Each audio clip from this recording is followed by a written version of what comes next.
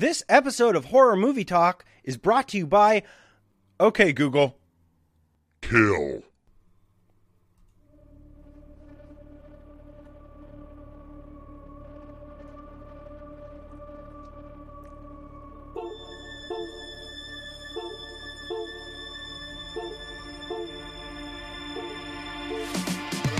Is this a metal thing? Yes.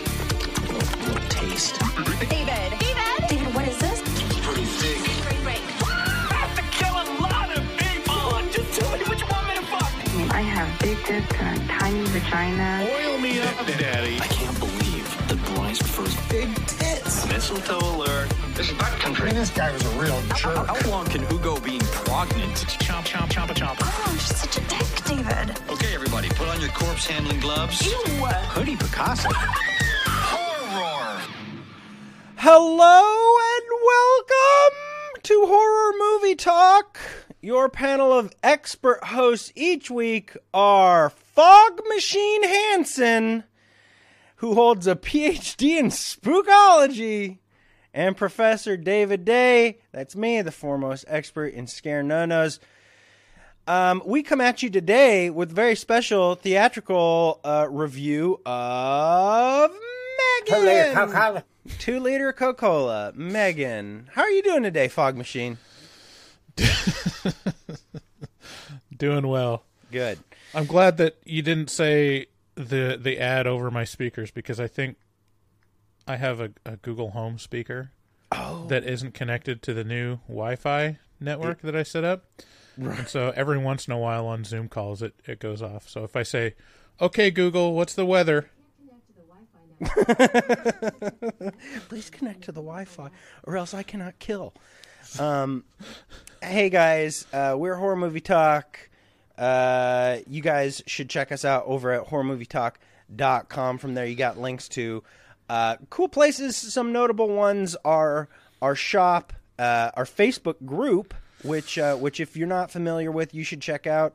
Been having a lot of really cool, funny, and touching, emotional posts over there. It's a nice community of good people who have horror movie recommendations and recommendations for your soul.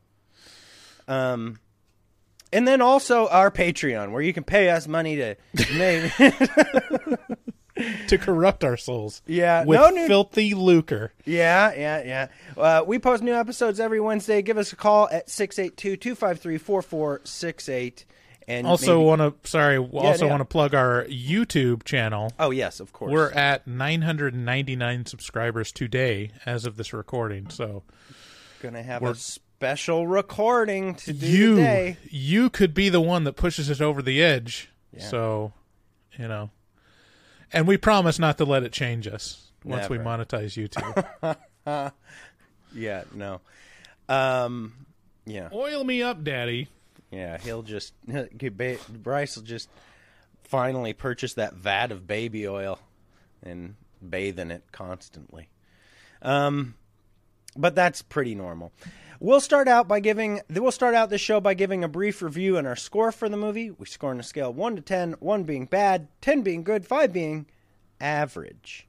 After we give our score, we'll get into spoilers, spoil the movie, and take a deeper dive into what we liked and hated about it. Later in this episode, we will just be doing, good old perennial favorite horror movie horrors, where we take your voicemail calls, and I think you might have to do that, because I don't know that I can do that over my mixer, over my little dinky doodle thing. You probably can, but we never figured it out. I should be able to do it.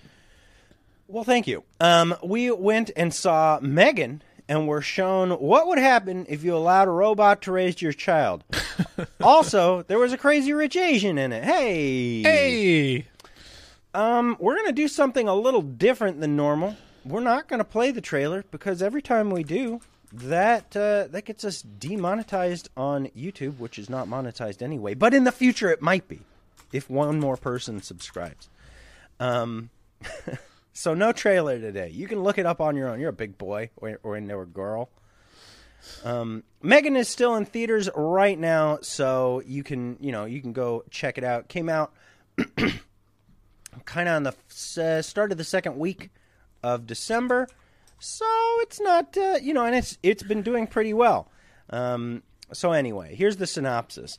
A hot robotics engineer, which is the start of a sentence I never thought I would say, named Gemma, played by Allison Williams, strikes pay dirt when her sister and brother-in-law die, and she ends up with her orphan niece, Katie.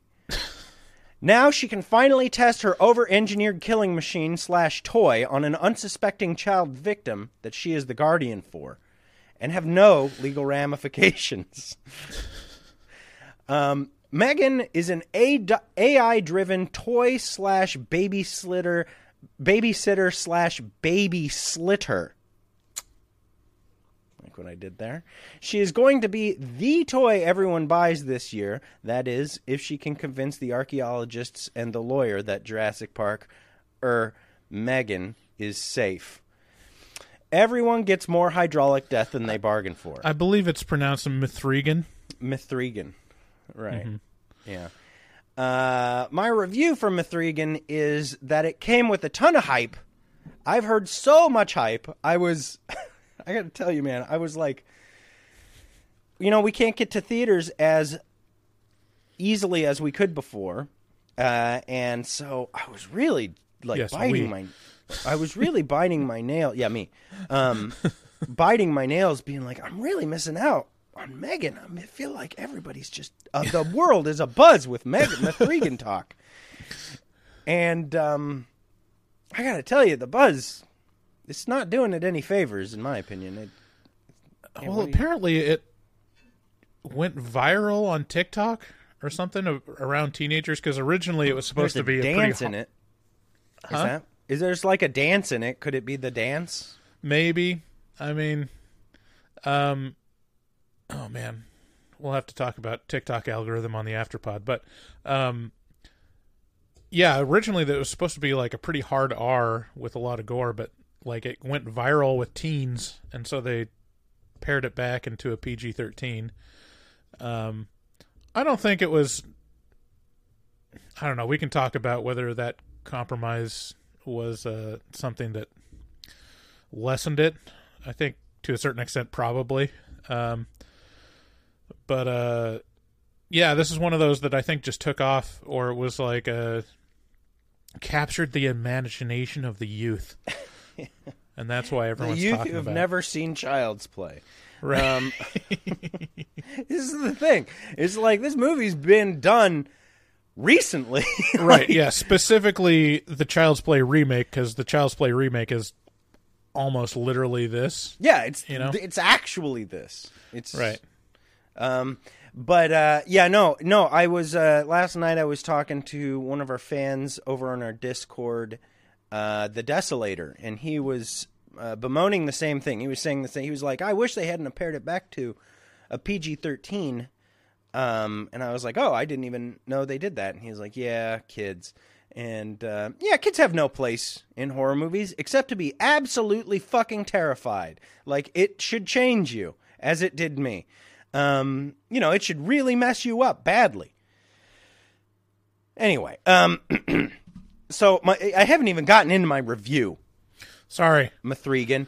Yeah, it came with a ton of hype, probably because it's the high-tier status Blumhouse, winter Blumhouse release. Which means it got their full marketing budget. Really got... I've seen a lot of shit about M3gan. I can't say it let me down. It wasn't terrible, but it's also not blowing my socks off. This is a better-than-average horror movie with some solid jump scares and a creepy concept that's very similar to Child's Play, as we already said.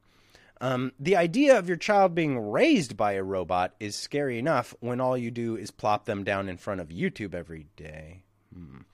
But when you plop them down with a silicone-covered robot that can wink and has opposable digits, it's even scarier.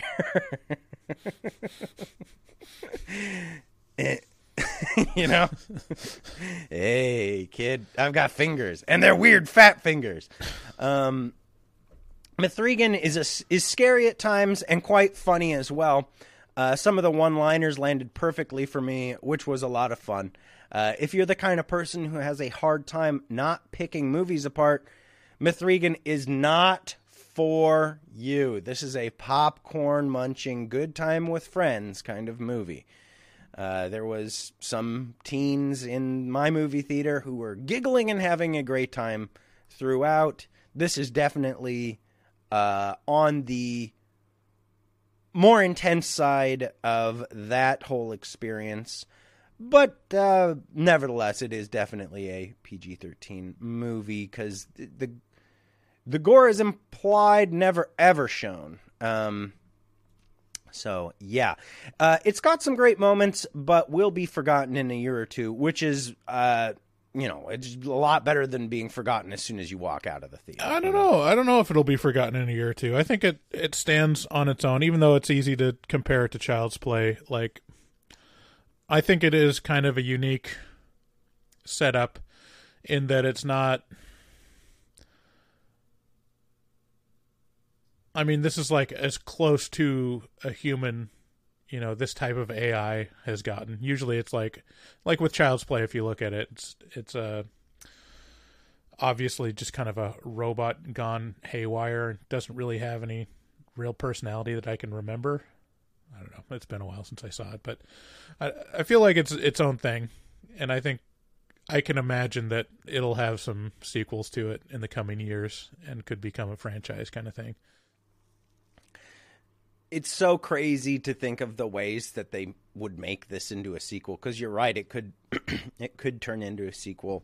It's just the sequels jump the shark so insanely. Like, can you imagine the world in which I don't know. Movies are just so crazy now. It's just, is it so much to ask for a fucking voodoo-inspired doll to be struck by lightning and have the soul of a serial killer implanted in? Where's the simple movies, Bryce? Where are the simple, easy to understand for my old millennial brain, where I almost Generation X but not quite brain? Where is it? I don't know. Anyway, I give this a very light 7, probably more like a 6 out of 10. What do you think, Bryce? Yeah, I give it a 6, like, kind of a heavy 6, though, because, like, I'll admit, I had a good time at the theater. Like, it was all right. I wasn't looking at my watch, and that's good. Yeah, I laughed a couple times. There's a couple times that it's pretty great. I think, like, where it loses a lot of points for me is just they didn't decide on which tone they were going to go for, and they didn't commit to either one. Like, there's two ways I could see you go about this. Either one, you go full ham and, like, just real kitschy and broad, just make it real broad and focus on the kills and, like, the hubris of the scientist, and don't worry at all about relationships. It's all about, like, just stand in. Like, these are cookie cutter characters that don't act like rational people. And then the other end of it would be to go realistic with it and have it, like, have a real emotional human core to it.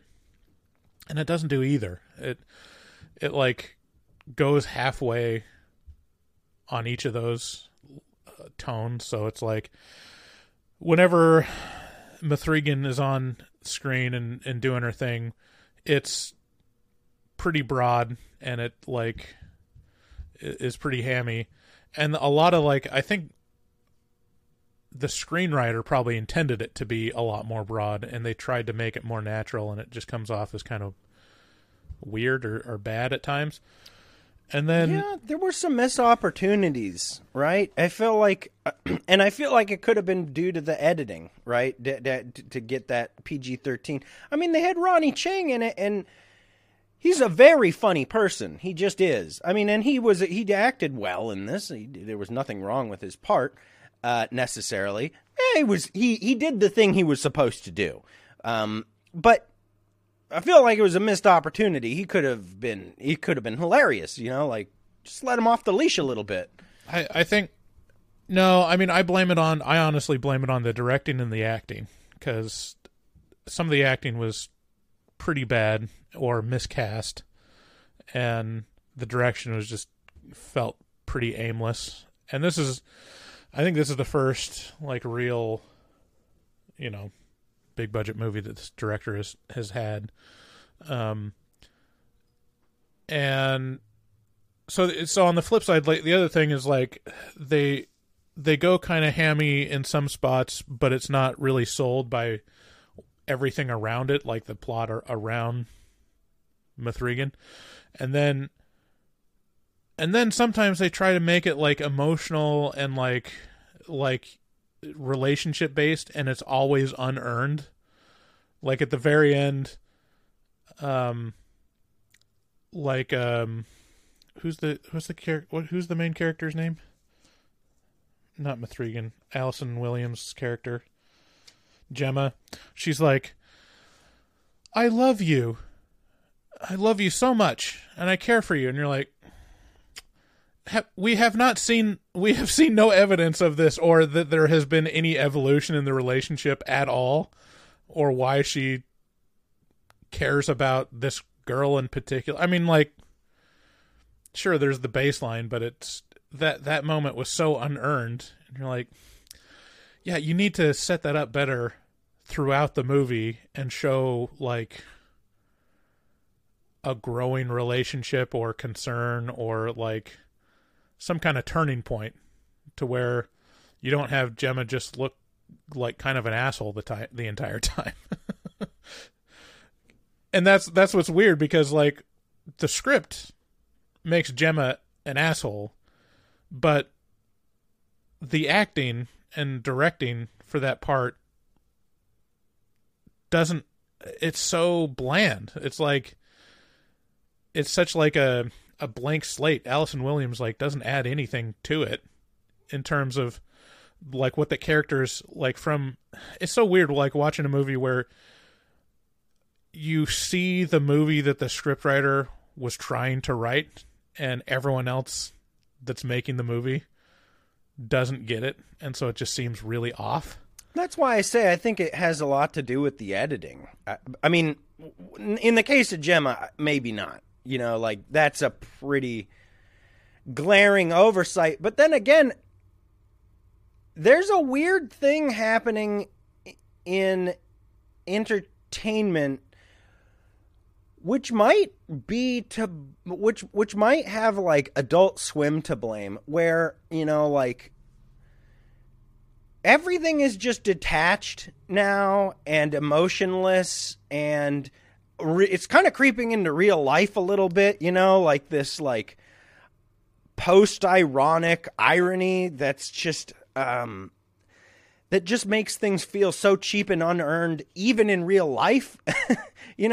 Where it used to be the realm of Tim and Eric, and now it's like the internet, bar none, and then also like real life. And so to me, this movie, the feel of that feel is almost like a normal thing now. I don't know. Do you know what I mean? See, that's the thing, is like that's what I feel the script was asking for, and they just don't pull it off at all. Like there's no irony attempted in the movie. Yeah, I know.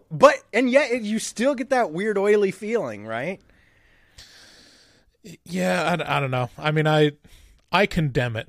And I honestly don't see how the editing or like cutting it down to PG-13 would be to blame at all, because it's like you can't edit out bad acting. Like you can't edit out someone that just doesn't understand what the character's supposed to be, or like edit out the aimless direction of like what are we trying to say here, But yeah, I'm gonna going to come out strong and say, like, I really disliked Allison Williams' performance, and I actually disliked Ronnie Chang's performance as well.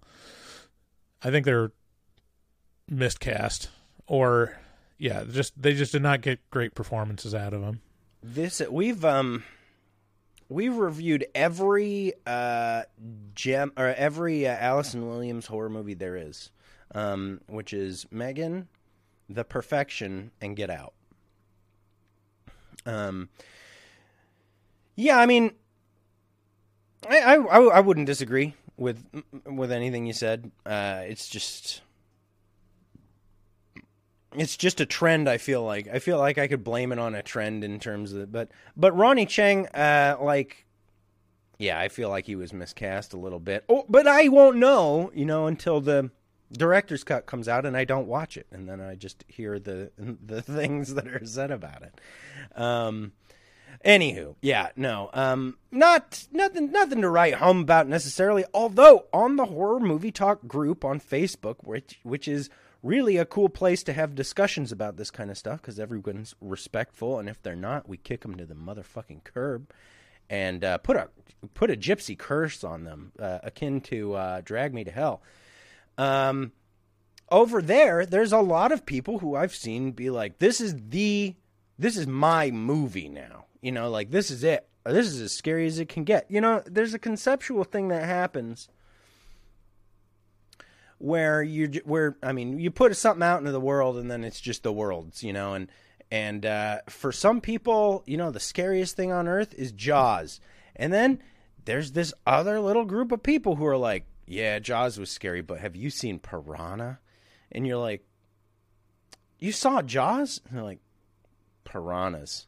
And still. And you're like, wait, what?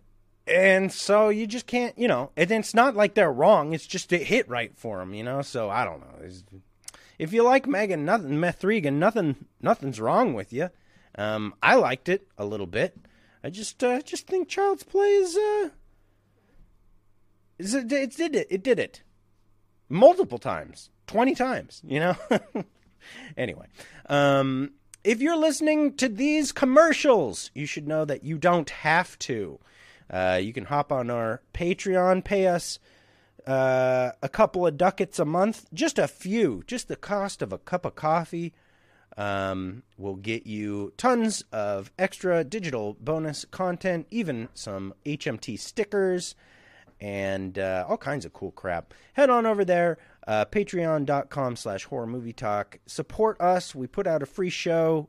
We do it for you. We really like it, but we also like being able to, up the quality, get you 4K cameras, hopefully here, fingers crossed, guys, so that we can keep making you a better thing and entertaining you into the future. To that end, horrormovietalk.com/shop. We got a couple different designs on shirts. We got a bunch of different designs on stickers. We got coasters. We got all kinds of crazy crap. And they're all made by our resident artist, Dustin Goebel, who is a professional artist who is respectful of your sexuality and pronouns. You can contact him at dgoebel00. That's at DGOEBEL00 on Instagram. Make your artistic dreams come true. Give us a call at 682-253-4468 to get on that whores segment. That segment. And you will hear yourself on a episode of Horror Movie Talk. Thanks for listening, and let's get into spoilers.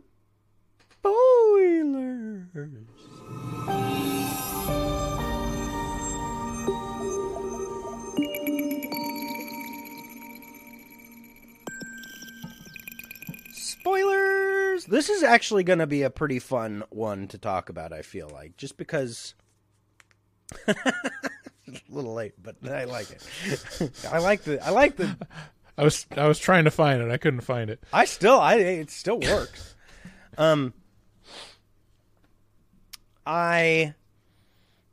the concept here is rife, right? It's thick. I think it does a lot of things good. I'm not gonna bag on it too much. Like, I think the concept of M3gan is great. Anything with the doll is great. Like how she acts and the evolution of that. I mean, there could be little tweaks there, but for the most part, it hits all the marks that it needs to for that specific like villain character to be sold, and has a lot of menace built in. That's not like that happens very naturally.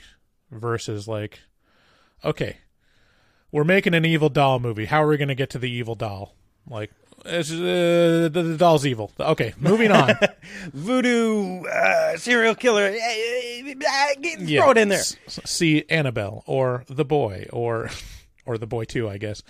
You know, any number of these like evil doll movies where it's like, well, look, it's the camera zooms in and the doll looks menacing, so it's bad. It's evil. Yeah, James Wan, actually, I forgot to mention, did the story of this.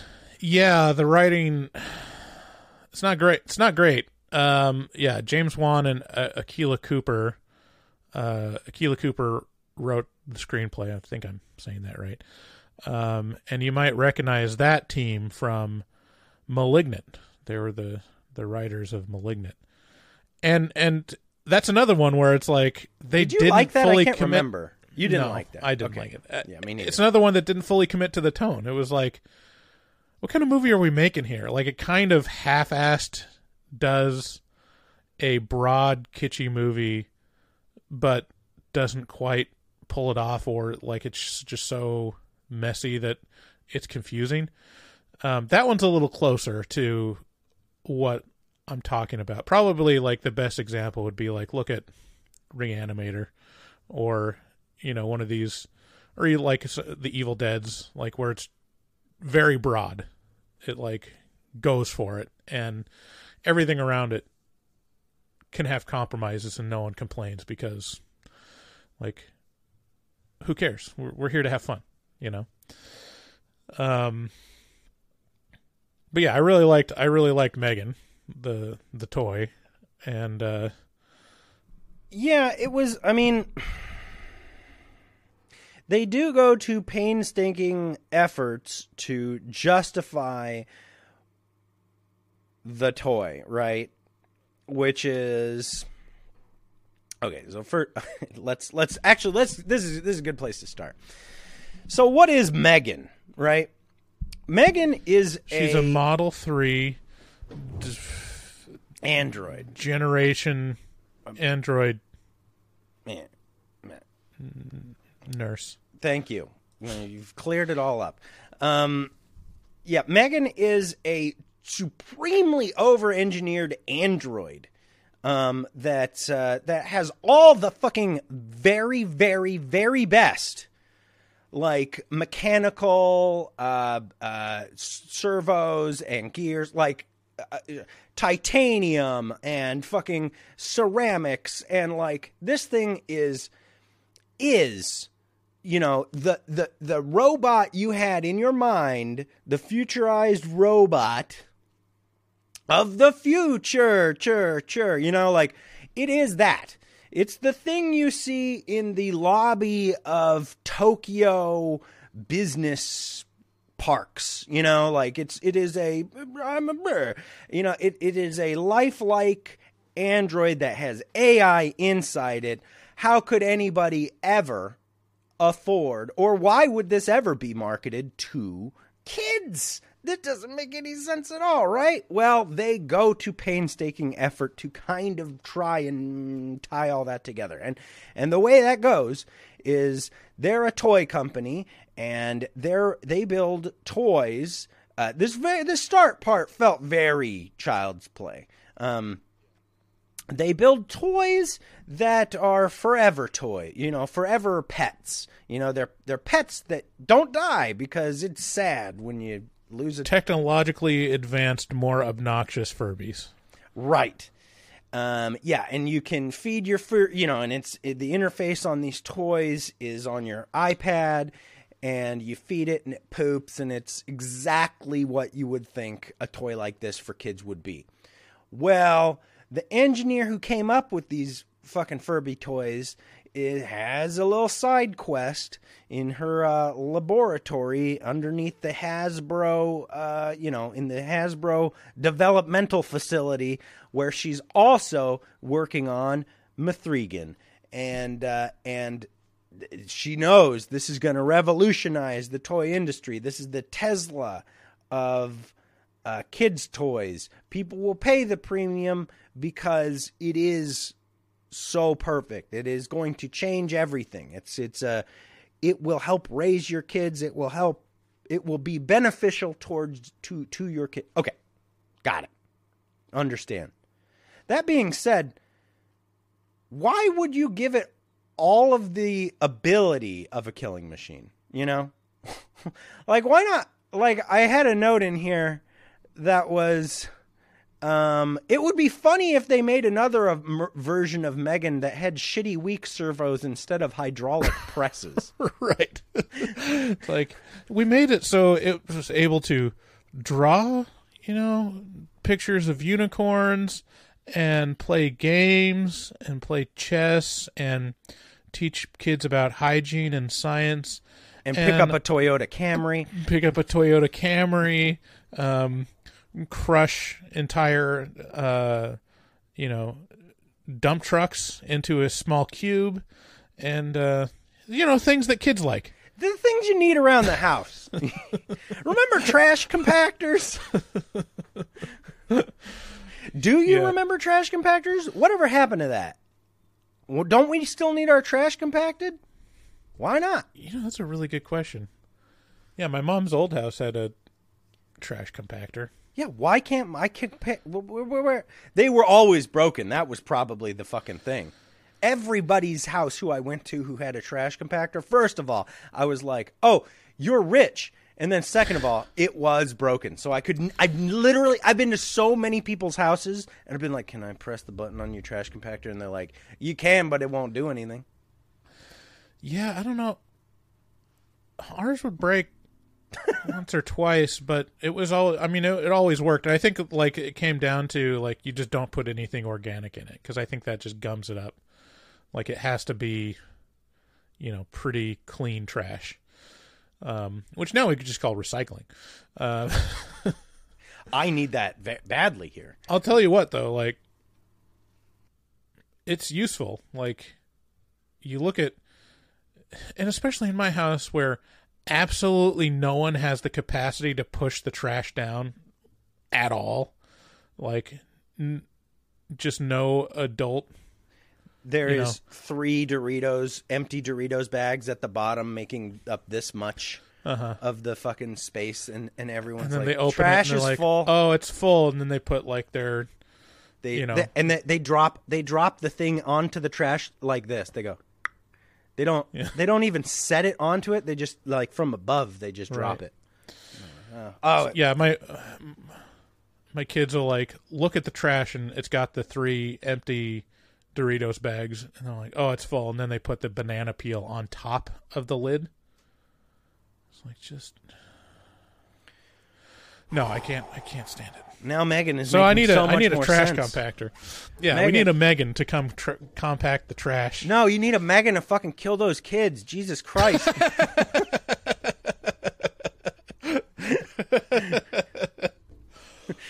Nah, those are faulty kids. Yeah, you fucked up. Yeah, no. Okay, so that now we have the concept of M3gan, but M3gan is so completely over-engineered. It's laughable. She is the Terminator. Is it less than a Tesla? It's no, this would not be less than a Maserati. In reality, you would not be able to buy this Android for anything less than 6 digits, definitely. Oh yeah, no, for sure. Mid 6 digits. Yeah, yeah. If you want a T800, that's gonna cost you for sure. Skynet doesn't just get the money to take over the world by just creating shitty prototypes. Yeah, so that's the concept of the toy. Now let's get into the concept of this ludicrous storyline. So Gemma is the super sexy engineer behind M3gan. She's also the sister of a gal who was going up Mount Hood apparently with her kid and her husband, and they were going to the Overlook. Yeah, and as so many of the so Mount Hood is the place you go if you want to go skiing and you're from Portland. So we have some expertise here, because we both know that area pretty well. Okay.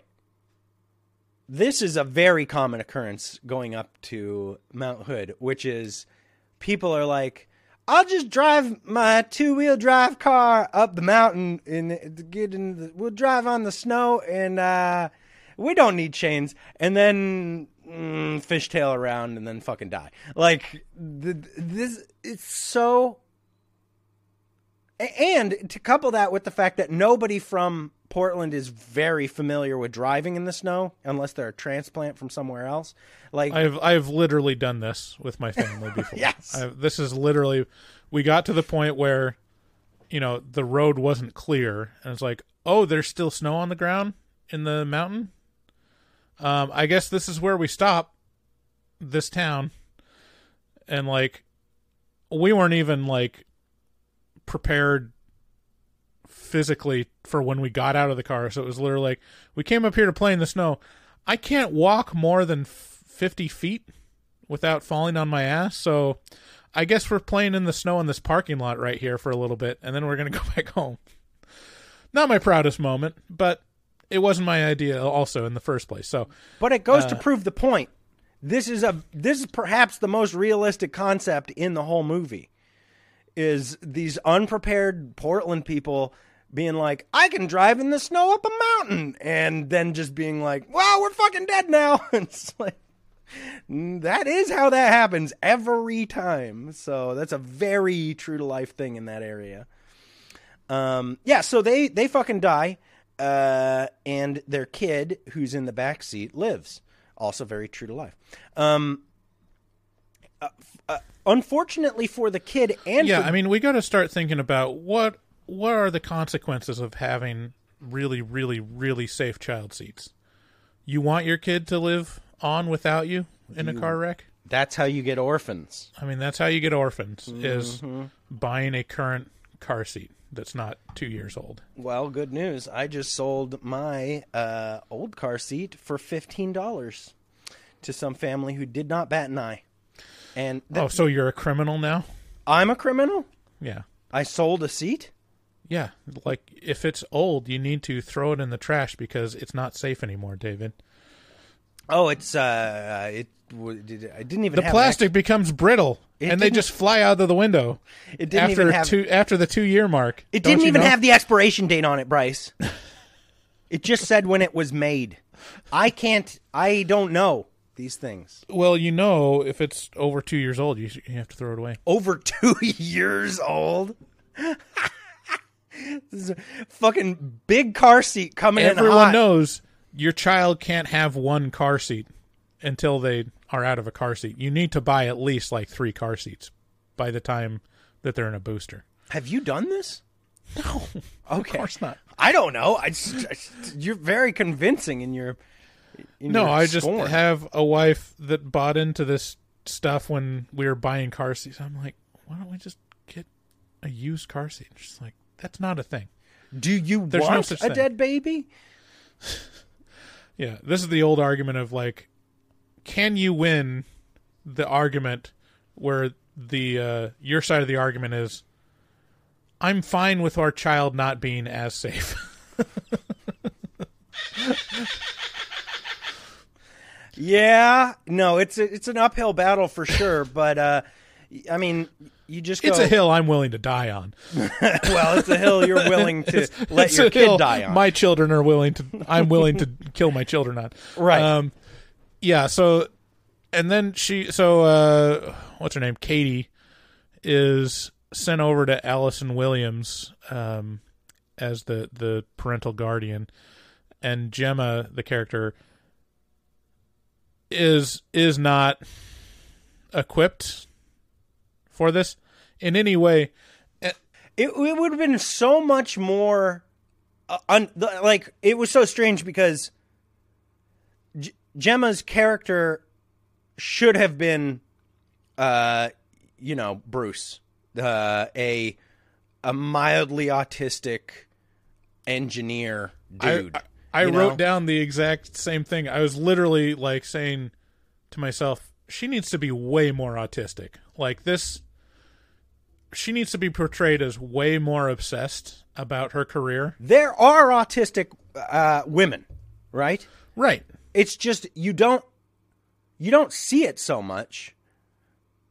It just felt, with it being a mechanical engineer character too, although that would make sense. So I don't know. Maybe this does make plenty of sense, and maybe that's why. Maybe see, this is what it is. I guess. See, we're finding fault where there is none, David, because the character is autistic, but she's just really, really good at masking. I mean, yeah. I mean, that's actually. But I mean, like, I wish they would have taken more effort to show her obsession and aloofness, other than just kind of being like milquetoast. They took a little bit. They took a little bit of effort to it when they look over at the wall of collectible toys in her house, and the therapist who's there to assess her her capability in being a parent to this child is there. The therapist is like, maybe you guys should just play with some toys. And Gemma's like, Katie's like, the kid is like, we don't have any toys except for those up on the wall, and those are off limits because those are Gemma's collectible, like, super important toys. And the camera pans over to Gemma, and she's like, oh, you want to play with this? We could totally play with the collectible toys, yeah. And then she like goes to great effort to like show that I don't care about opening this super collectible box. And then as she's rolling this, it's a ball, but it's a ball that can turn, transformer ball, and as she's rolling it back and forth on the carpet, she just can't fucking help herself. She's like, this ball isn't just a ball. It actually turns into, and the therapist is like, hey, let's let the child lead this. And she's like, I felt this in my bones. I was like, but it's not how you're supposed to do the thing. We gotta take it apart. Yes, we can play with the ball as a ball. Like, it was there a little bit. Yeah, well, see, here's the thing where the script has it, and, like, they try to do that, but, like, just she's miscast. I think, like, it just wasn't a part for Allison Williams because she can't sell it as, like, being someone other than just kind of Allison Williams that sitting there, Like, it needs a little more spice. Like, I think if I were to recast it, I'd put in, a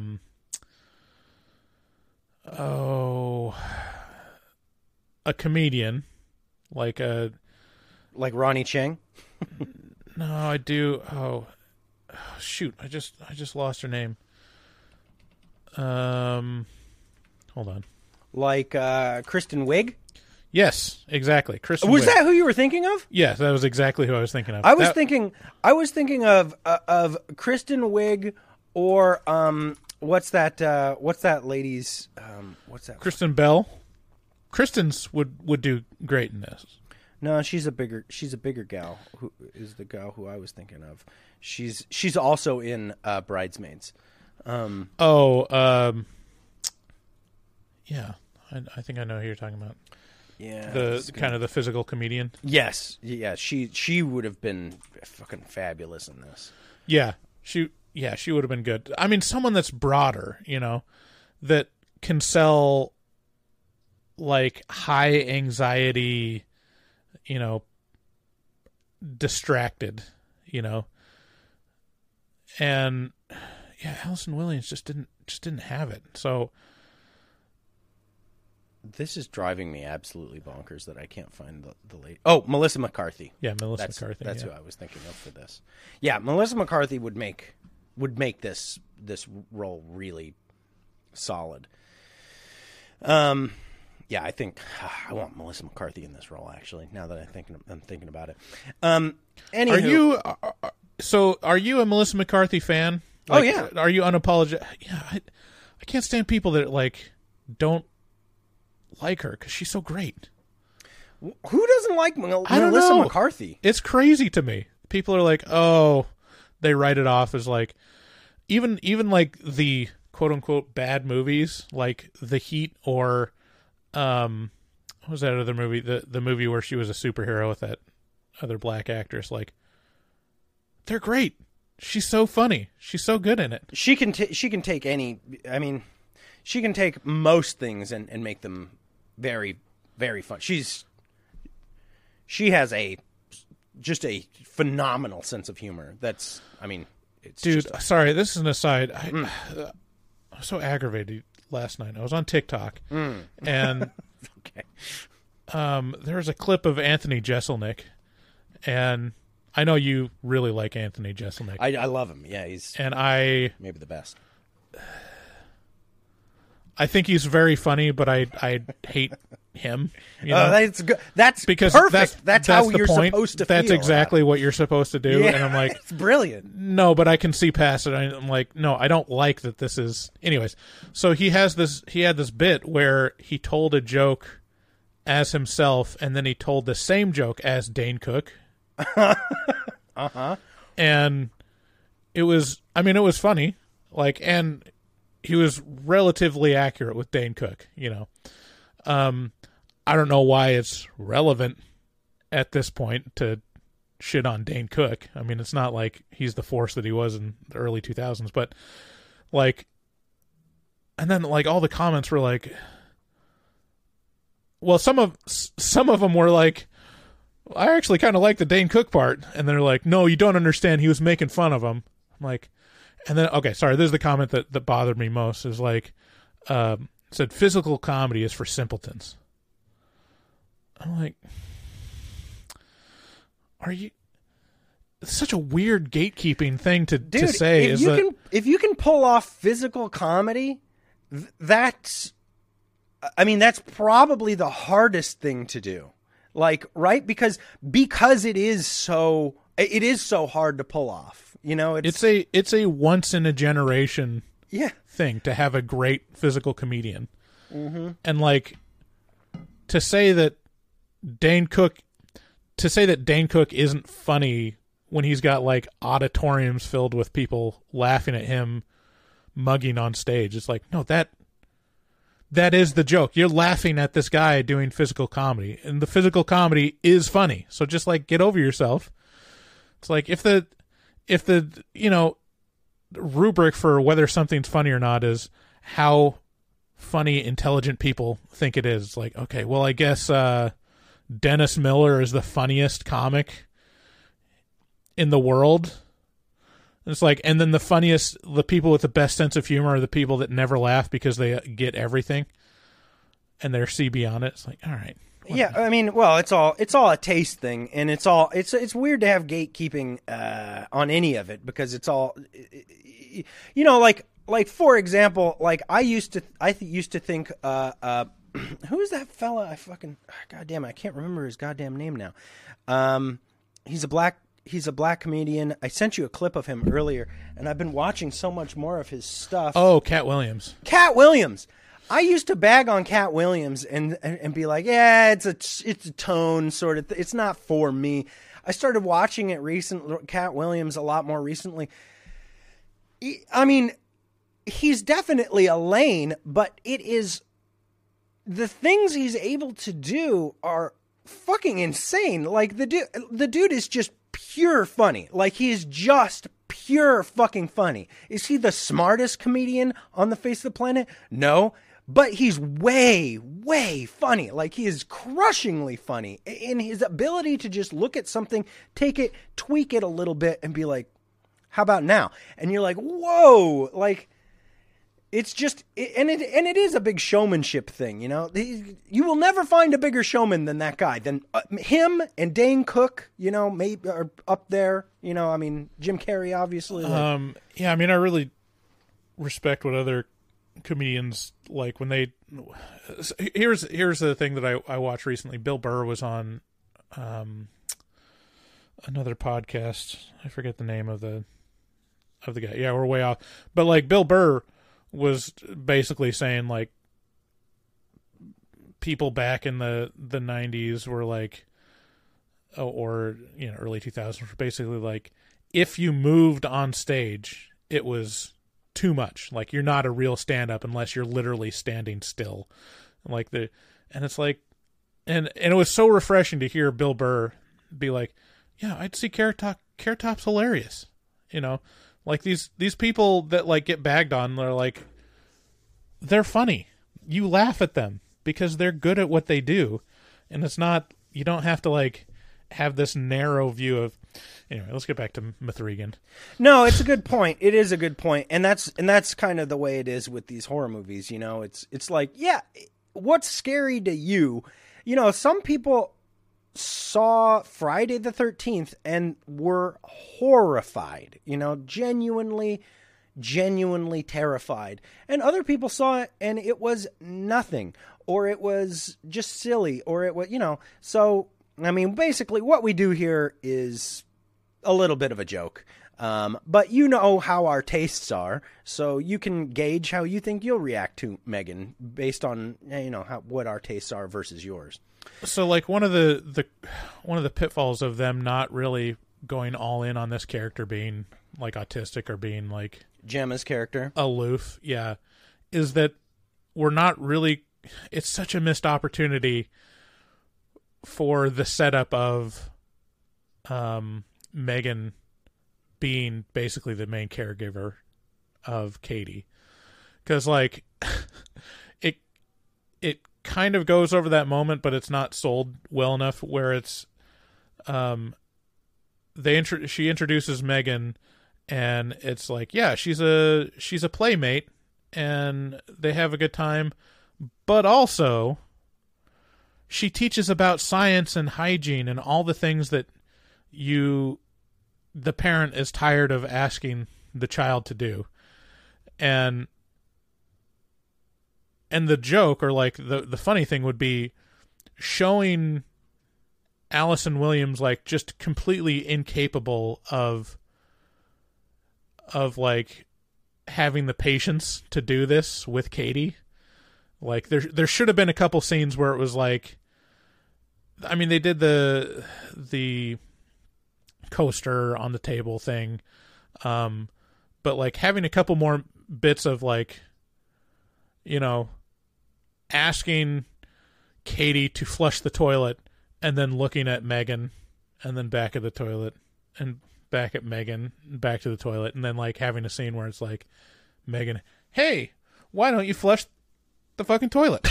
You know, that was, by the way, that scene went a long way in selling this movie to me, right? Because you do not realize how real it is. My kids just specifically shit in the toilet and walk away. They just shit and walk away. It's Bryce's kids. I thought they were animals for a long time because my kids are younger than Bryce's kids, so my kids weren't shitting in the toilet yet. I mean, I would go over to Bryce's house and there'd be turds everywhere. And I'd be like, what is this with your animal kids? And Bryce is like, I just can't get them to do it. And I was like, you weak, you, look at you. And then and then my kids start shitting in the toilet and walking away. And I'm like, what will it take? What? Well, see, that's the thing is like, by that time, you're so over the moon that they're shitting in the toilet. You're just happy that they shat in the toilet.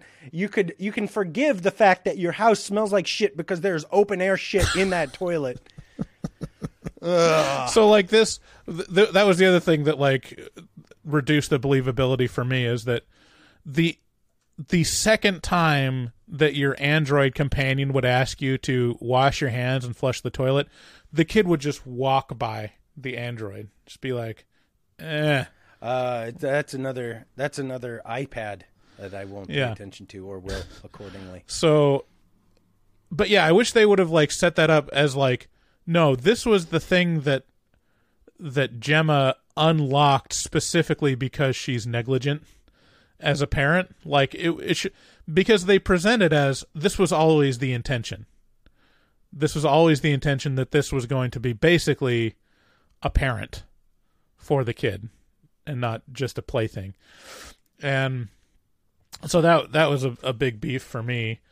But once you get past that, like, it's great. And like, I give it credit for kind of the psychological aspect of it, of the psychologist saying like, hey, there's a thing called attachment theory, and what you're doing is you're having your little girl attached to this piece of technology and become super dependent on it. It's like, having an iPad on steroids.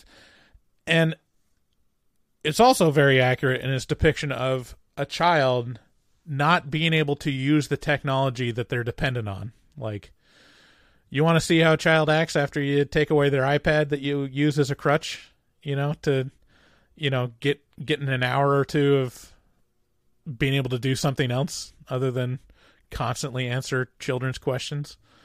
Well, take away the iPad, and then you'll just hear the biggest fits. So it is a really good analogy for reliance on technology as a parent to watch your kids. Yeah, for sure. And but let's get into a little bit of how this movie plays out. So it's one of these things where it starts a little alarming and then it just ramps it up, right? So first of all, M3gan just looks off, right? The design on M3gan is very appropriate, right? There's a little bit of there's a lot of an uncanny valley thing going on here, which is when something looks human but off, there's a thing that your brain does, and I think they call it the uncanny valley.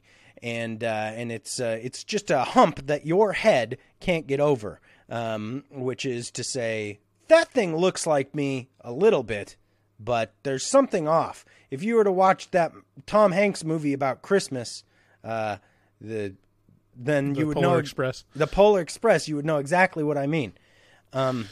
Yeah, the other thing is, like, I feel like they went to the designer, asked Gemma, like, what are you wanting the designer, like, what do you want M3gan to look like? And Gemma just goes, 100% mean girl. Like, 100%. And that's, like, what comes off is mean girl. Yeah, it's a lot of weird implications with this whole thing, because it completely sidesteps the other very obvious market for Android, silicone Android girls. Go on. Maids. Right. Anyway, so yeah, there's a lot of societal problems that could be solved with a young child, soft touch Android. Oh, Oh, yeah, cleaning up all that gross stuff. Yeah, like rescue operations. They can fit in, little pipes. Kids, your father's going to be just fine. Okay, everybody, put on your corpse handling gloves. Yeah, it's a weird thing. It's a lot of weird things that they What other things could it be useful for? Societal problems that could be solved with, Run, boy! just a young girl that would do anything for you. A young girl? Yeah. I mean, they don't have Probably to be take young. care of pets. Ew. I don't like where this is going. I don't like it at all. It's if you had the ability to make a small in stature one, you have the ability to make a full stature one. Well, yeah, but I think the sequel to M3gan should explore who's going to buy a M3gan doll. That's the actual horror movie, right? Yeah. Yeah. What's more disturbing? Yeah. So Megan yeah. So fucked up. The 20-year-old bachelor Yeah. that buys a Megan doll. The first movie is Megan, and the second movie is just literally Human Centipede 2. It's the guy from Human Centipede 2 buying a Megan doll. And everybody just being like, Jesus Christ. Yeah, it will get weird and horrible. I'm going to be honest with you. That's what they should do with this IP. Blumhouse would never do that, though. I mean, why not though? Like, if you want to push the horror genre, if you want to push it and be like, let's really disturb people. Like, there's one area that's the most disturbing part of humanity, and it's incels. Yeah. Yeah. No. You're definitely right. That idea that you had, and and hey, I'm just a problem solver. I see, problems that need solutions. Right. That's why I came up with did I ever tell you my idea for terminal cancer high? What? No. So I had an idea of like, how do we solve the problem of school shootings? And like, they're gonna happen. Like, you gotta, and what they really want is notoriety. They want people to talk about them. And so I say, create a reality TV show where you populate an entire high school with kids that have terminal diseases. They're going to die. And then you just like kind of have an open invitation for any school shooters to come shoot up this school. And I know what you're thinking. That's terrible. It's a very secure school. Like, it's not easy. Like, there's guards, like, and everything, but like, it's like a hard level. Yeah, it's a hard level. So, I mean, if you want notoriety, it'll be like this thing where, like, a school shooting happens at a regular school, and they're like, who the fuck cares? Like, they didn't even try for terminal cancer high. Like, so they, like, who cares about them? The school shooters that go after terminal cancer high, they are, like, the notable evil people, and yeah, I think, like, and then the other thing is that you can pay all the kids, medical bills that are going to school from the proceeds of the advertising.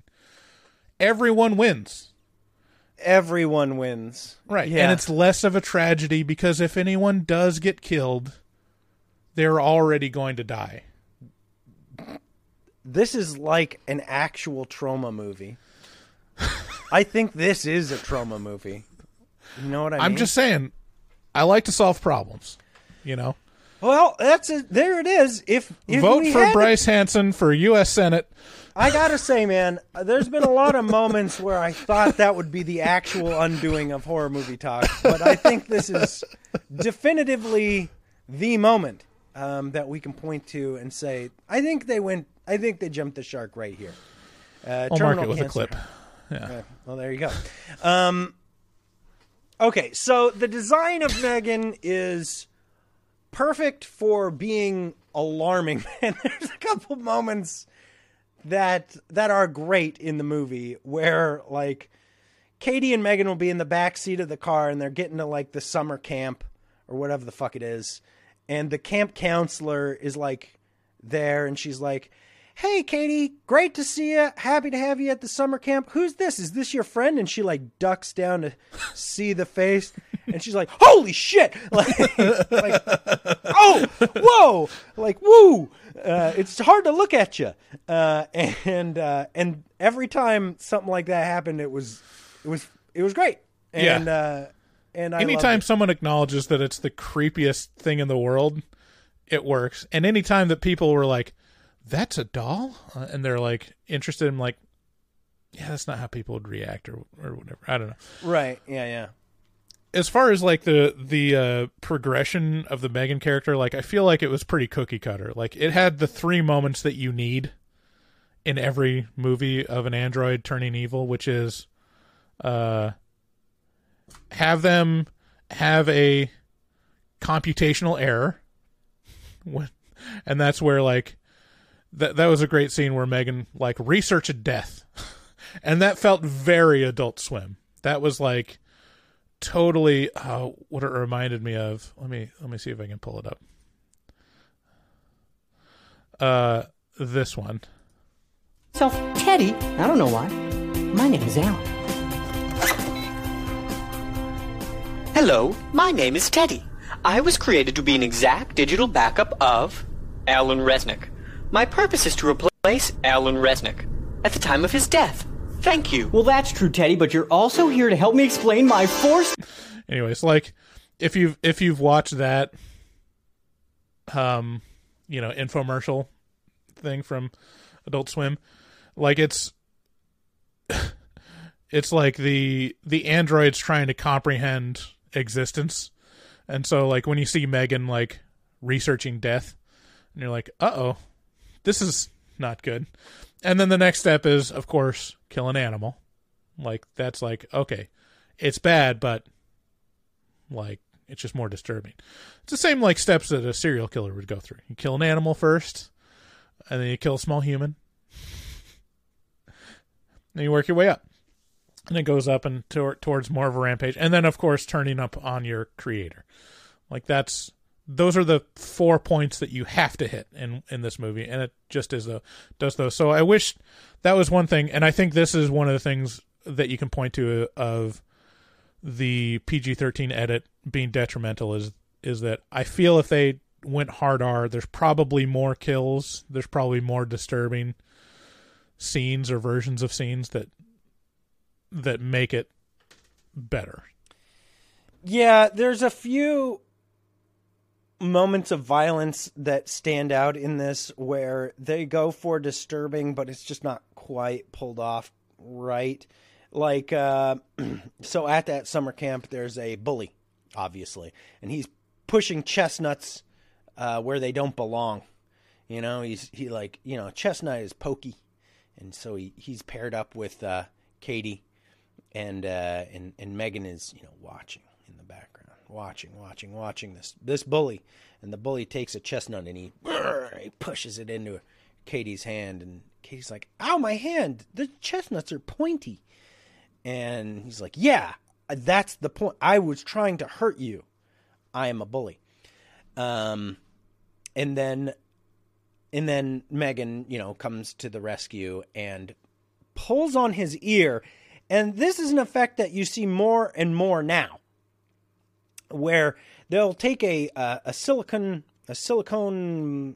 prosthetic and tape it to you, and then pull it, stretch it a lot. I can't remember the other movies that I've seen recently that do this, but there's a decent amount of them.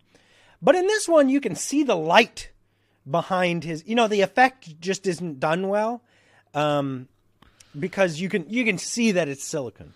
Yeah, that's not how skin works. Right. Yeah. And so I mean it's a disturbing concept of violence, but it's not pulled off visually very well. But there are other parts that are pulled off really well, like M3gan, generally speaking. Like her appearance is alarming because it's a little person with a masks make you creepy, and when she dances around, that's fucking horrifying. That was probably one of the greatest scenes when she's dancing around before attacking the CEO. That was great. The thing that they didn't pull off super well was the galloping. I was like, we've had so much better galloping of monsters and stuff on screen. Like, I'm surprised it looks so bad. Well, yeah, you can't. But what they lose in the galloping, they make up for in the weird fat fingers. Those fingers were, every time I saw them, I was like, oh, ooh, those are really alarming digits. Yeah, I didn't like those. I didn't like the fingers, but I like to see the arms. I did like to see the arms. Yeah. Whoa, where'd you go? Oh, there you are. What are you doing? I want to touch your fingers. I want to hold her hand. I want to hold your hand. Oh, now YouTube's going to get us. There's some real clumsy effort in this movie to there it is. That's the actual effect. Wow, you did it. Okay, so if anybody's not on YouTube, what up, YouTube? What up? This Bryce has on the screen right now the actual silicone ear effect that doesn't work for me, and you'll see why, because it's a still image and it's just absurd. But yeah, in the end, this movie turned out to just be a reskinning of Signs. Yeah. How so? Swing away, Meryl. Water was the answer, buddy. Yeah. Well, for a second. Well, swing away. Everything comes back to Signs. Everything just comes back. And Signs is a reskinning of what it is. You know, what is it? The War of the Worlds. Yeah, so everything that's true. just comes back to War of the Worlds, I suppose. It's probably, well, the original would be the, what was that Greek play that was the origin of Deus Ex Machina? No. They're not talking about There's like, yeah, when you talk about, you've heard of that term, right? Deus Ex Machina, or God in the Machine. Yeah. It's literally the end of this play was God comes down and saves everything in the form of this like machine that comes down. So anyways, yeah, the ending was pretty great. I like your note here. Be funny if they made another version of M3gan that just had weak, shitty servos instead of hydraulic presses. I think that's kind of like what makes Child's Play so charming, is that you know they can just punt him anytime they want. Like that's always the default, and you want, like, internally, like, well, just punt him away. Like, he can't get you if you just pick him up and punt him like a football. It's also what's so creepy about Chucky is he hides under beds and shit Right. with a knife and slices your Achilles tendon. You know, he realizes his. Yeah. So there's that, but there's also just the frustration of no one ever does. Right. Like, the filmmakers specifically make it so no one just kicks him away.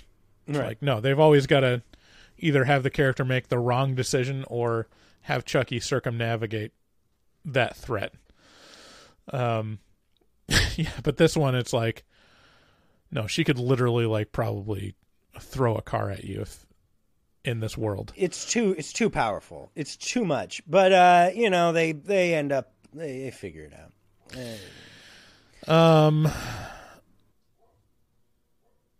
Anything else? Yeah, I will say this. I'm gonna throw in a little. So we've been over on the Patreon. We've been working real hard for almost 2 years now on the pretentious reviews. The pretentious reviews are reviews that are available only on Patreon. We have almost 24 of those, and I'd like to go down that list real quick. From beginning to end. So these are old to new. We've reviewed, and these won't come out on the Horror Movie Talk regular feed. So these are reviews you can only listen to over on Patreon. We got Basket Case from early 80s. We got Dead Alive / Brain Dead from the early 90s. Cabin in the Woods, Army of the Dead, Greenland, Ghoulies, House. You got The Void, Don't Look Now, The Last House on the Left from 72. You have Psycho, Cemetery Man from 94, which is crazy. Cat People from 1942. The Vanishing, which is one of the most haunting movies I've ever seen. Mad God. You got Goodnight Mommy. The Blood Splattered Bride, which is a lesbian-ish kind of vampire movie from the 70s. Eyes Without a Face. They Look Like People. Videodrome. The Fly from 1958, and today we are reviewing Repulsion from 1965, which is a Roman Polanski movie that, for being a movie from the 60s, is insane. Do you think Roman Polanski would like M3gan? I bet Roman Polanski would actually fucking love M3gan. Yeah, I can say that with certainty. Yeah.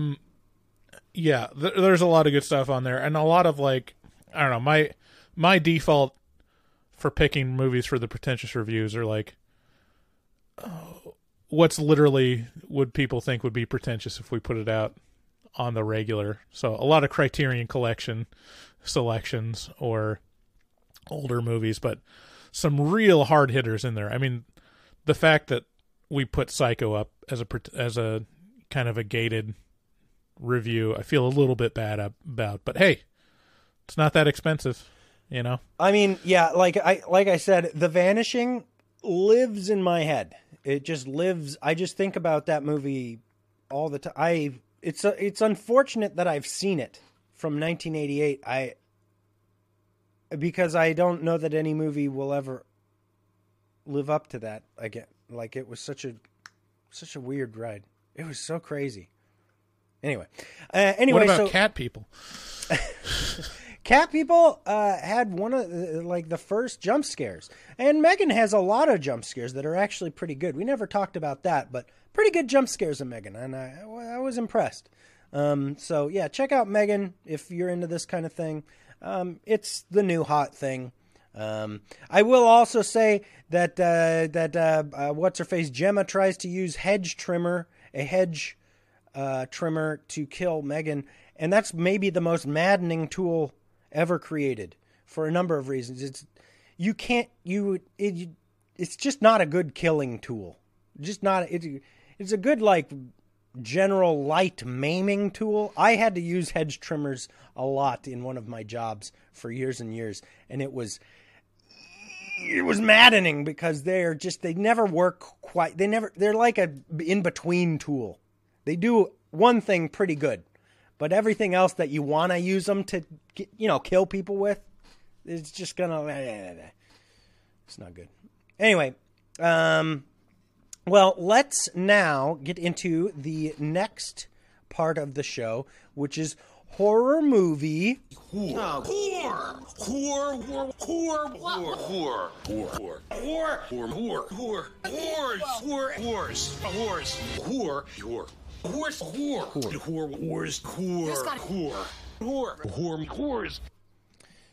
Danny DeVito seems like the kind of person who has a thick but short penis. This is really more of a factoid. Thanks, Norm. Yeah. Oh man, rip in peace. Okay, where did we leave off? I think we're at December 30th, Beyond the Grave. Okay, here we go. Yeah.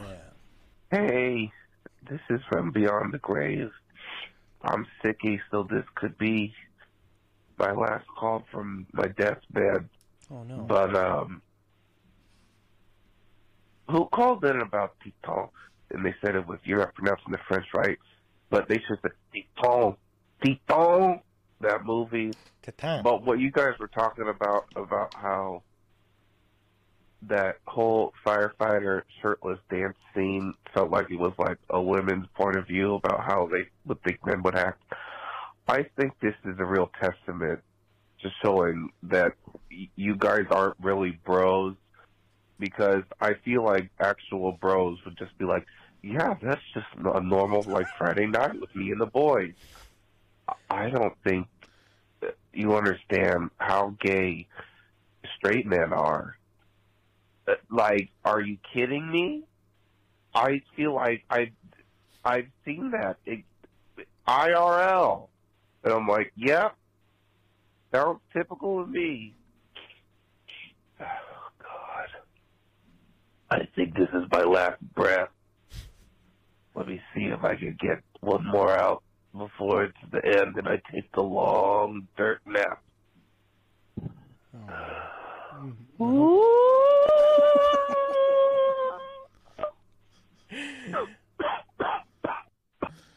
I love you, Beyond the Grave. Yeah, so here's my response to that. I think Beyond the Grave has said on the show before that he is gay. Like, I gotta... So, I'm gonna contend with this. Yes. You get a bunch of straight men in a room. You get a bunch of straight bros in a room. It's gonna get pretty gay. But it's gonna be like a lot of sexual tension kind of gay. Like, they're never going to go all the way. You know, it's not going to... They'll never feel secure, and they're trying to make other people feel insecure about doing gay stuff. No, I definitely... It's a lot of, like, reaching up legs and, like... Oh, yeah, no. I've definitely taken part in this kind of thing. Right. You know, but it's not... Gay chicken is some of the most fun you can ever have. Gay chicken is the straightest game you could possibly play. Yeah, and that's a weird sort of thing to say a little bit, isn't it? Right. Well, see, that's the difference is that's not gay because gay people don't play gay chicken. No, yeah, they just fuck. Yeah, they just pull down their pants and start going to town. You know? Wow. And so, whoa, big insights on horror movie time. So when you have a fire station full of men that just start taking off their shirts and dancing, that's real gay. That's like gay guys would do that. Straight guys would do that to make each other feel uncomfortable. Yeah, there'd be a lot of laughing. Like, there'd be a lot of Steve-O in the background. There'd be one guy doing the majority of the dancing and dancing right up on the other guys that are still fully clothed and like laughing. It. Yeah, Michael, don't. They're laughing, but they kind of like it because they have a close relationship and camaraderie, but they would never consummate it. It's really kind of one of the saddest phenomenon if you think about it, is that just straight men just having as close to romantic love as you can have, but you can never consummate it. It's like a Victorian tale, really. You know, maybe we should do gay chicken on the show more. Right. Give the people what they want. Yeah. Well, it's just Bryce. Oil me up, Daddy. Oil me up, Daddy. I'm coming in, and I'm a little soup boy. Champa champa. I don't know, you know, like, so, okay, so if you were gay, what would be your lane? You know, like, what would be your taste? I feel like I'd have a real, well, I mean, bears, obviously. Oh, really? Like, hairy, big hairy guys. I mean, I feel like that's the only option for me. Like, I'm so intimidated by oh no, dude, gay culture where you'd have to, I feel like I'd have to. You're intimidated by gay culture? Yeah, dude, that's so gay. They really care about their appearance and like being in shape. You know, well, a certain lane. I'm just saying. No, you're right. And then there's the bears like that. There's nothing more life changing for my perspective of the world than after seeing what was that show that you sent me? Yeah, that was a great show. What's it called? Gay No Borders Bear or something Vice. like that. Here, let's find it. Oh yeah, Balls Deep is the name of the show. Balls Deep. Yeah, there's, and it's the name, which is a little on the nose for this episode in particular. Yeah, the name of this episode is called Bears. By the way. Yeah, so this guy is basically kind of a version of Louis Theroux, or what's his name, Andrew Callahan, where he's a real blank slate, but he goes to this festival in like, where was it, New Jersey or something? I think it was where in like Maryland or Massachusetts. It was gay bears, and he was just like, it's all just burly or like kind of fat, hairy guys that are all gay, and they're like just really accepting of each other and their own bodies. They're like, you're more of an otter. You know, you're more of an otter. And he's like, why is that? And they're like, because you're small and sleek. You know? And I was just like, oh, okay. I'm learning. I implore you, go find it on YouTube because fascinating. And then the part where he goes under the boardwalk I'll and never you just forget, hear sex sounds. I'll never forget when he goes under the boardwalk at night and you just hear and like smacking moaning sounds. And he comes out white as a sheet. His face is just like, oh my God, what has happened? And he's like, the smells, there was so much. It just smelled like poop. And like, good Lord. Oh, wow. Yeah, no. Okay, so you think it'd be kind of a bear thing? Yeah, I feel like that would be where I'd get most of my play. I mean, well, no. I mean, you would be a bear, but right, I would be a bear. You would attract. Who knows what you would attract? Yeah, who knows who I'd attract? You never know. And this is the thing. When we went to, I'll never forget this. When we went to go see, before the show had ever started, we would go see movies occasionally together, and we went to go see Ready Player One, and it was a pretty full theater. And you and I walked in, and we're sitting. We're sitting down, and I tried to sit into the seat right next to you, and he's like, "This," and you go, "No, I will not make out with you," or you're like, "This isn't a date." Like, did you think this was a date or something like that? And I was just like mortified. I was like, oh.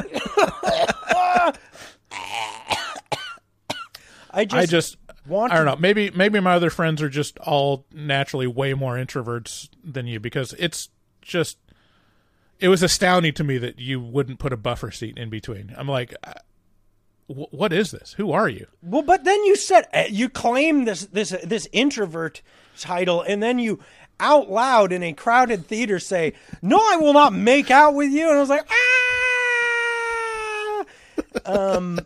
It was horrible. I've never been so mortified in my entire life. See, that's how we know we're straight, because I would make that a thing. Well, I know I'm straight because I am. Right. You know, jury's still out. So, I mean, maybe we should just put it to the listeners, like listeners, viewers. If we have any gay men out there listening and watching us, I'm sure there's like 3. Like, are we your type? Like, who would be my type and who would be David's type? Well, you have to pick. No, you have to pick. I mean, you have to figure out who you're attracted to. Who are you attracted to is my question. Well, no, I'm saying like who would be attracted to us. See, no, but I asked the question, and that was not the intent behind the question. The intent behind the question was, who would you be attracted to? Oh, who would I be attracted to? Yeah, the guy who takes care of himself, or like the guys that have a vagina, probably. That's the one I'd be attracted to too. I'm glad we've talked about this. Next caller. It's What's going on, fellas? Just calling to say I love the show. This is Matt from Greensboro, North Carolina, all the way on the other side of the country. Just calling to say I love the show. Love you guys. I hope you do. Guys, a really badass movie called Dead and Buried. It has one of the greatest needle to the eye scenes in movie history. Maybe you guys have seen it. I'm not a Patreon member. Bills are tight, fellas, so I can't really do that right now. Maybe one of these days. But Dead and Buried is what it's called. Hopefully you get to that one. But keep up the good work, and Happy New Year. All right. Happy New Year, Matt from North Carolina. Dead and Buried from 1981. I have not seen it. And by the way, all those reviews that I mentioned earlier that are on our Patreon, they are at the $25 level. But here's a cool thing you can do. You can hop on that $25 level for a month, listen to those 23 or 4 reviews that I mentioned, and then just pare your Patreon level down and just have access to the afterpods and all the other cool stuff we got over there. No, this looks like a pretty cool movie. I got to say, my go-to for needle in the eye horror has got to be Fire in the Sky. Oof. Yeah. And I think actually, I mean, I'm looking at the still from Dead and Buried, and I'm like, oh, Fire in the Sky must have like stolen it from this, because it's very close. Fire in the Sky tells the story of an alien abduction, and they They don't have a fun time. Robert Englund is in Dead and Buried. Wow. Damn. Crazy. All Dude, right. did you hear Lisa Marie Presley died? No. Crazy, dude. I remember in the 90s when she was going out with Michael Jackson. She's married to him. Yeah, sure. She was the prettiest person I had ever seen. I was like, wow, you are so gorgeous. I just remember thinking that as a child and being like, she's hot. Next call. Next caller. Hey, this is Sam from Indianapolis. Haven't called and talked to you guys in a while. I'm sure you're worried as hell. I've just had a lot going on. Recently got married. Thanks for your congratulations. That's nice of you and all. Noticed you didn't get anything off the registry, but that's cool. The reason for my call is I saw M3gan last night, and I'm sure by the time you guys get around to listening to this voicemail, it'll have been out for like 3 months or so, but it's cool. I just wanted to get ahead of the curve here and say M3gan was surprisingly good. I went into it really expecting another Malignant, but it's one of those movies that's like self-aware to the point that the humor works. I really think if they would have approached Malignant the same way they approached M3gan, it would have been a much better movie. But I also love how it ends with what I've coined robotomy. So if you guys say that on the podcast, just know I said it first. Love you guys. Bye-bye. Robotomy. And he did say it first. Yeah, well, hey, Sam from Indianapolis, congratulations on getting married. The thing off your registry is in the mail. Whoa. Yeah, it must have got lost in the mail. I'll go check the tracking number. You know, Malignant somehow became iconic. Mm-hmm. People talk about it constantly. For what a fucking I might have to nothing revisit it because I think I bagged on it pretty hard. It was terrible, Bryce. Do not. I mean, I think this movie kind of confirms where it's like, yeah, they're kind of clumsy. They don't quite commit to what the tone needs to be. You know, it's crazy to me. Okay, here's a crazy thing to me. If you compare James Wan and M.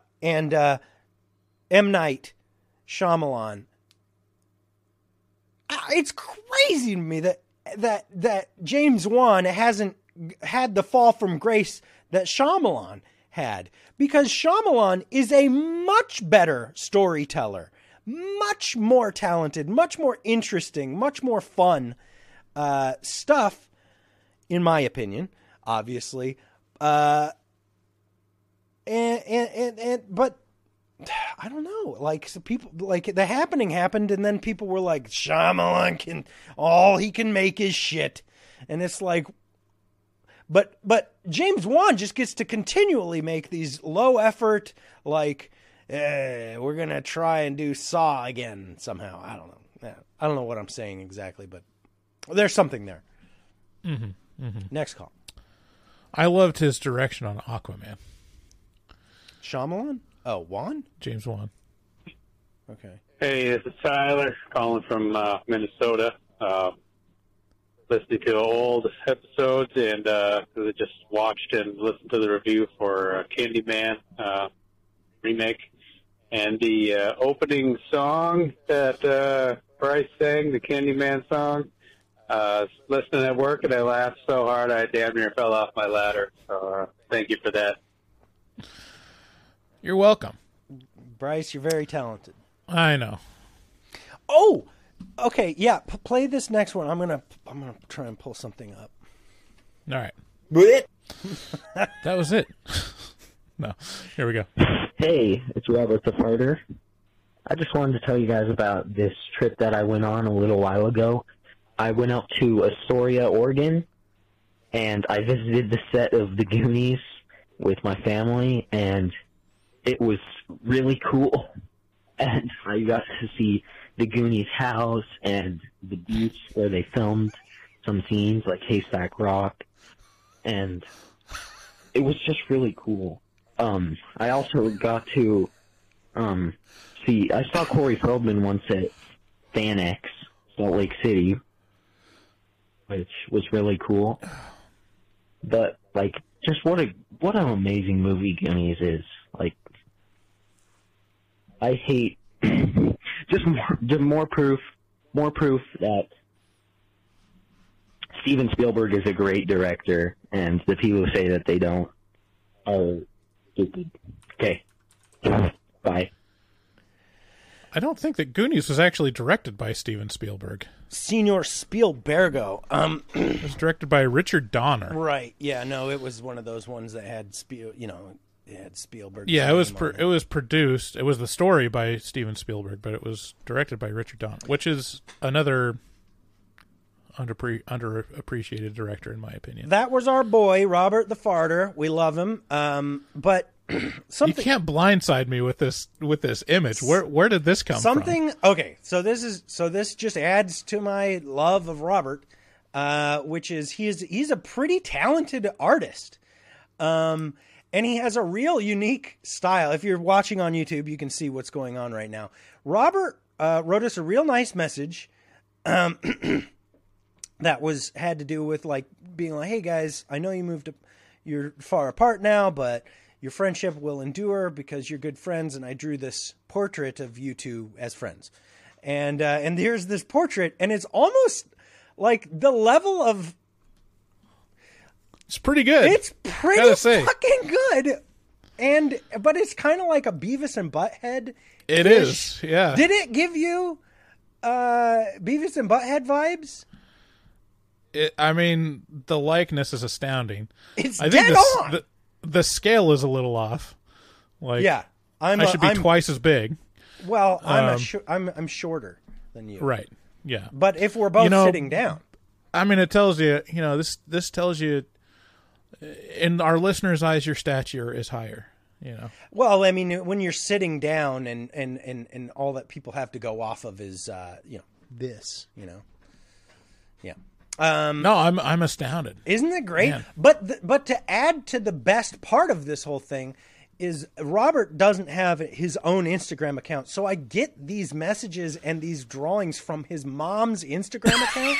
So it's so confounding to me because I'm like, who is this? And he's like, "I love ya, and I just drew you this picture, and it's from this gal named Olivia." And I'm like, what is oh, and then I have to remember, oh yeah, Robert sends us via, his Dude, that should be our Facebook background now.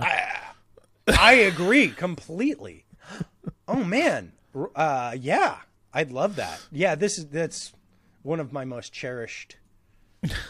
Thank you so much, Robert. Yeah, no kidding. I'm flattered. Yeah. It's almost as good as that painting that was sent to us. Oh man, I have that. Yeah. My wife won't let me put it even in the garage. What? Dude, yeah, if you guys want to send us fan mail or anything like that, we do accept that. You just got to hit us up at info@horrormovietalk.com, and then we'll vet you as a serial killer or not. And yeah. Do you have that painting in your garage? You should just pull it out. Yeah, it's somewhere. I don't have it on hand. Okay, thanks for calling in, Robert. Next caller. Yeah, the Goonies house in Astoria is a known issue. I think they just recently sold it. Yeah, it sold for like $1.6 million, which is that's an impressive price in Astoria. Astoria is kind of on its way out kind of town right now, but it's a very quaint, cute town. Like, yeah, it's very picturesque. I mean, just watch Goonies. Yeah. You'll see what Astoria looks like. It still looks like that. Hey, yeah, it's Robert the Farter. Just calling in to say, yes, I definitely am an old soul. Just by like what type of music and what type of movies I like. Also went back and watched Arachnophobia, and is it just me or is that movie still like super effective? Because to me it was, and yeah. Also, I'm really happy right now. was checking Netflix, just scrolling through Netflix, saw that The Burbs was on Netflix now, which is awesome. And I'm surprised you guys haven't reviewed The Burbs yet. So so if there are anybody out there listening, anybody who loves The Burbs, I would recommend that for one you guys should review. Okay, thanks. Anyways, it's Robert the Fart. Yes. Yeah, actually, yeah, we didn't review The Burbs. We put an intense amount of effort into a live showing of The Burbs, and then we never recorded an episode around it. Yeah, accurate. About a year ago. What did we do there? So we did The Burbs, The Fly, The Exorcist, and what was the other one? Hereditary, yeah. So yeah, the only one we don't have a review of is The Burbs. Yeah, that is true. Yeah, no, we did watch it. It is a great movie. Oh, man, yeah, I watched Arachnophobia. I rewatched Arachnophobia about a year ago. It is a fabulously effective movie. I love it. I truly love it. Those spiders, the real life spiders that they got to dance around, it was just so much fun. And by the way, like, I feel like Arachnophobia has one of the coolest intros. Like, they put real effort into the intro on Arachnophobia. It's almost a different movie, because a lot of the movie feels a little bit like a soundstage, and then some of the movie feels like Jurassic fucking Park. So it's a very cool older, what is that, 89? Jeff Bridges? No, it's the guy from Dumb and Dumber. Yeah, Dumb and Dumber. Yeah, what is his fucking name? Arachnophobia, 1990. Jeff Daniels. My name is Jeff. Yeah, good. Yeah, good. I started Parenthood last night. All of these are, Parenthood, The Burbs, Arachnophobia, all right around 90, 89, 90. It was a good time. This is a good time to be making movies. It was fun. I showed my kids the Three Amigos. Oh yeah, finally. That's a great movie to get younger kids into comedy. Sometimes I watch these Kevin Nealon hiking. Oh yeah, videos. Where he hikes with a famous person, and he takes Martin Short on a hike, and that is so it's normally you get people who are happy to be there, and Martin Short doesn't seem happy to be there and rips Kevin Nealon apart. It is almost cruel in his it's like, whoa, Jesus Christ, you can be a fucking stone cold mean person. No, that's definitely on brand for Martin Short. It is. He's a huge troll, and it is. But look, big Martin Short fan. I've seen a lot of his stuff. It just doesn't quite. It doesn't even. Kevin's one of these guys who gives it.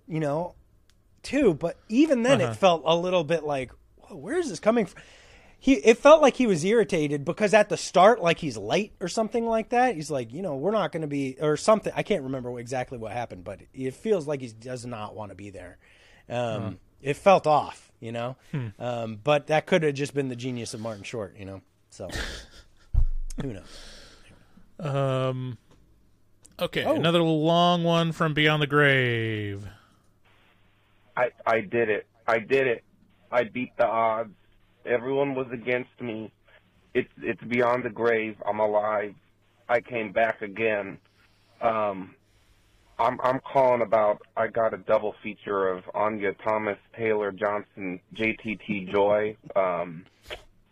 What the fuck? Anya Taylor Thomas, Justin Taylor Thomas. Her, Yeah. the Queen Gambit. Yeah. I saw the menu, the Gambit, and I also saw Last Night in Soho, which I think Last Night in Soho is the closest thing I'm ever going to get to a bell jar adaptation to screen in my lifetime, or anyone's. But the menu, interesting you guys said about Emma Stone and that. Apparently she was slated to be that character in the movie, and then they said, eyes too close, further eyes out, get that girl in. They got her in. But that menu, what a fun time. What's so funny? Here's another broken emulsion. This service industry horror, I feel like it would be interesting to have, because I feel like she was kind of scaring the guy because she was being kind of rude to the chef, which I'm like, that's always really terrifying and like humiliating when like you're out with someone somewhere and they're rude to the wait staff. But then she's like, well, we're fucking paying for it. I can get whatever the fuck I want. And I said, oh, that's that sex worker playing smart business card right there. I was gonna say, I was thinking, well, how come there's no big fat people in this movie eating? But then I was like, would the audience be like, that's just fat phobic for him to be like, you have a big fat person eating mindlessly? But I guess that old man was kind of that character, so I don't know. Maybe that just proves you don't need fat people to explain that.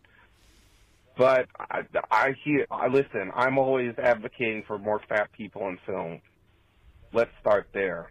Let's end there. Let's put it in the middle there. I want to end it with, I would like an apology from everyone for being the person who would think it was a good idea to order like chicken nuggets at a nice place, because in the end that would have saved everyone. You know, can I get a good burger? Can I get some good chicken nuggies? You're welcome. Thank you. All right. I love him. He's great. Yeah, I don't know. You can't barely do anything. You can't even fart funny anymore without having somebody be upset about it. And I think everybody feels like they have a right to be upset, and they have a right to be heard, because the internet gives you some sort of false sense of importance. The good news is we're not important at all. So that's how you know you can trust the words coming out of our mouths. I don't know. Would it have been a fat phobic to have a fat person in a restaurant, or would it have just been another slice of America being at a restaurant? You know, like. Yeah, I don't know. I mean, see, talking as a fat person, like, we don't like food necessarily. We're not foodies. We just like eating. So it's like, why would I spend $1,000 to eat five bites of food, or if I could just go to KFC and get a bucket, you know? Yeah, I mean, that's that special recipe. Mm-hmm. Yeah. Tried and true, technically. You know? Right. Yeah. Yeah, I don't know. I don't care. To be honest with you, if you're the kind of person to be like, a fat person at a restaurant, really? Are we doing this? It's like, yes. Like,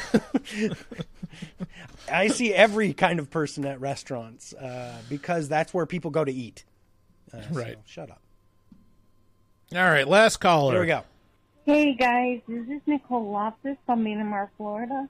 I would like for you to do a request for me on May 18th, my birthday. I'm turning 33 this year.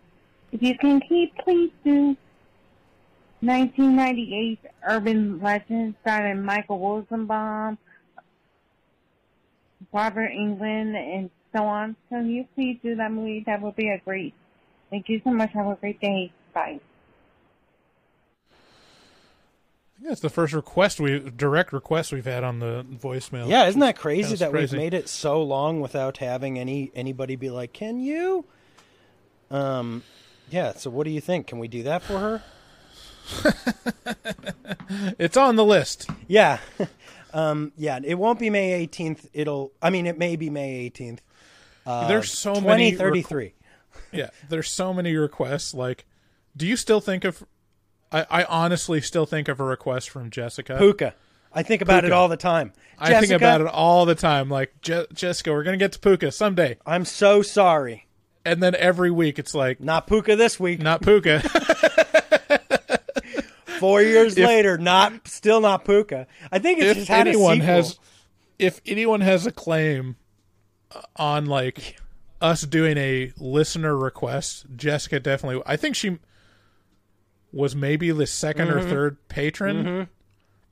Yeah. And that was like literally... It's still like, fuck you. her only request was Puka. Yeah. So this is actually, first of all, Nicole, I hope you have a very happy birthday. It sounds like you're young and vibrant at 33 years old. So congratulations on still having a couple years left where you can enjoy not hurting. But that's nice.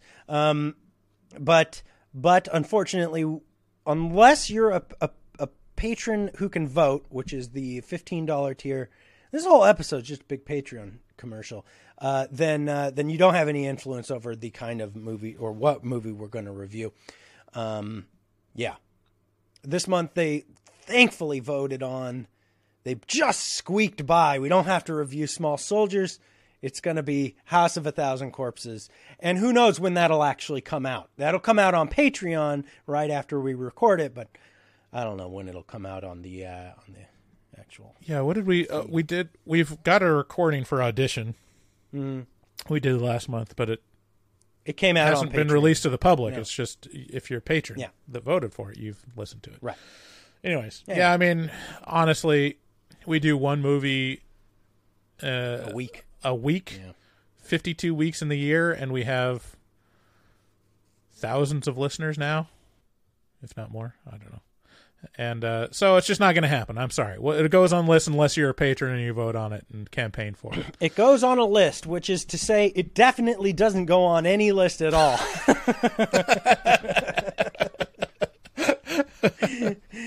All right, everybody.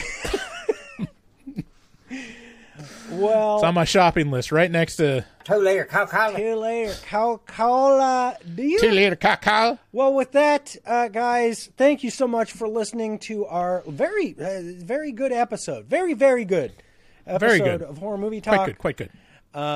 Share it with a friend. Support us as best you can. You can go to horrormovietalk.com, buy stuff, become a patron, or shop on Amazon through that Amazon link.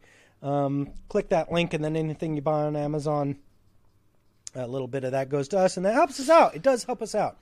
So do it. Special thanks to all y'all listening. We appreciate you, and it is Wednesday, my dudes.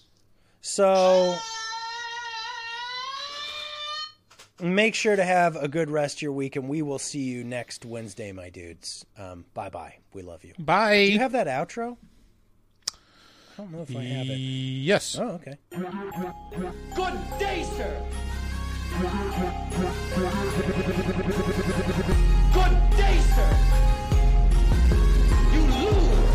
You get nothing. Is that raincoat? Yes, it is. I just want to stroll through the scraggly woods. He had no face. Horror.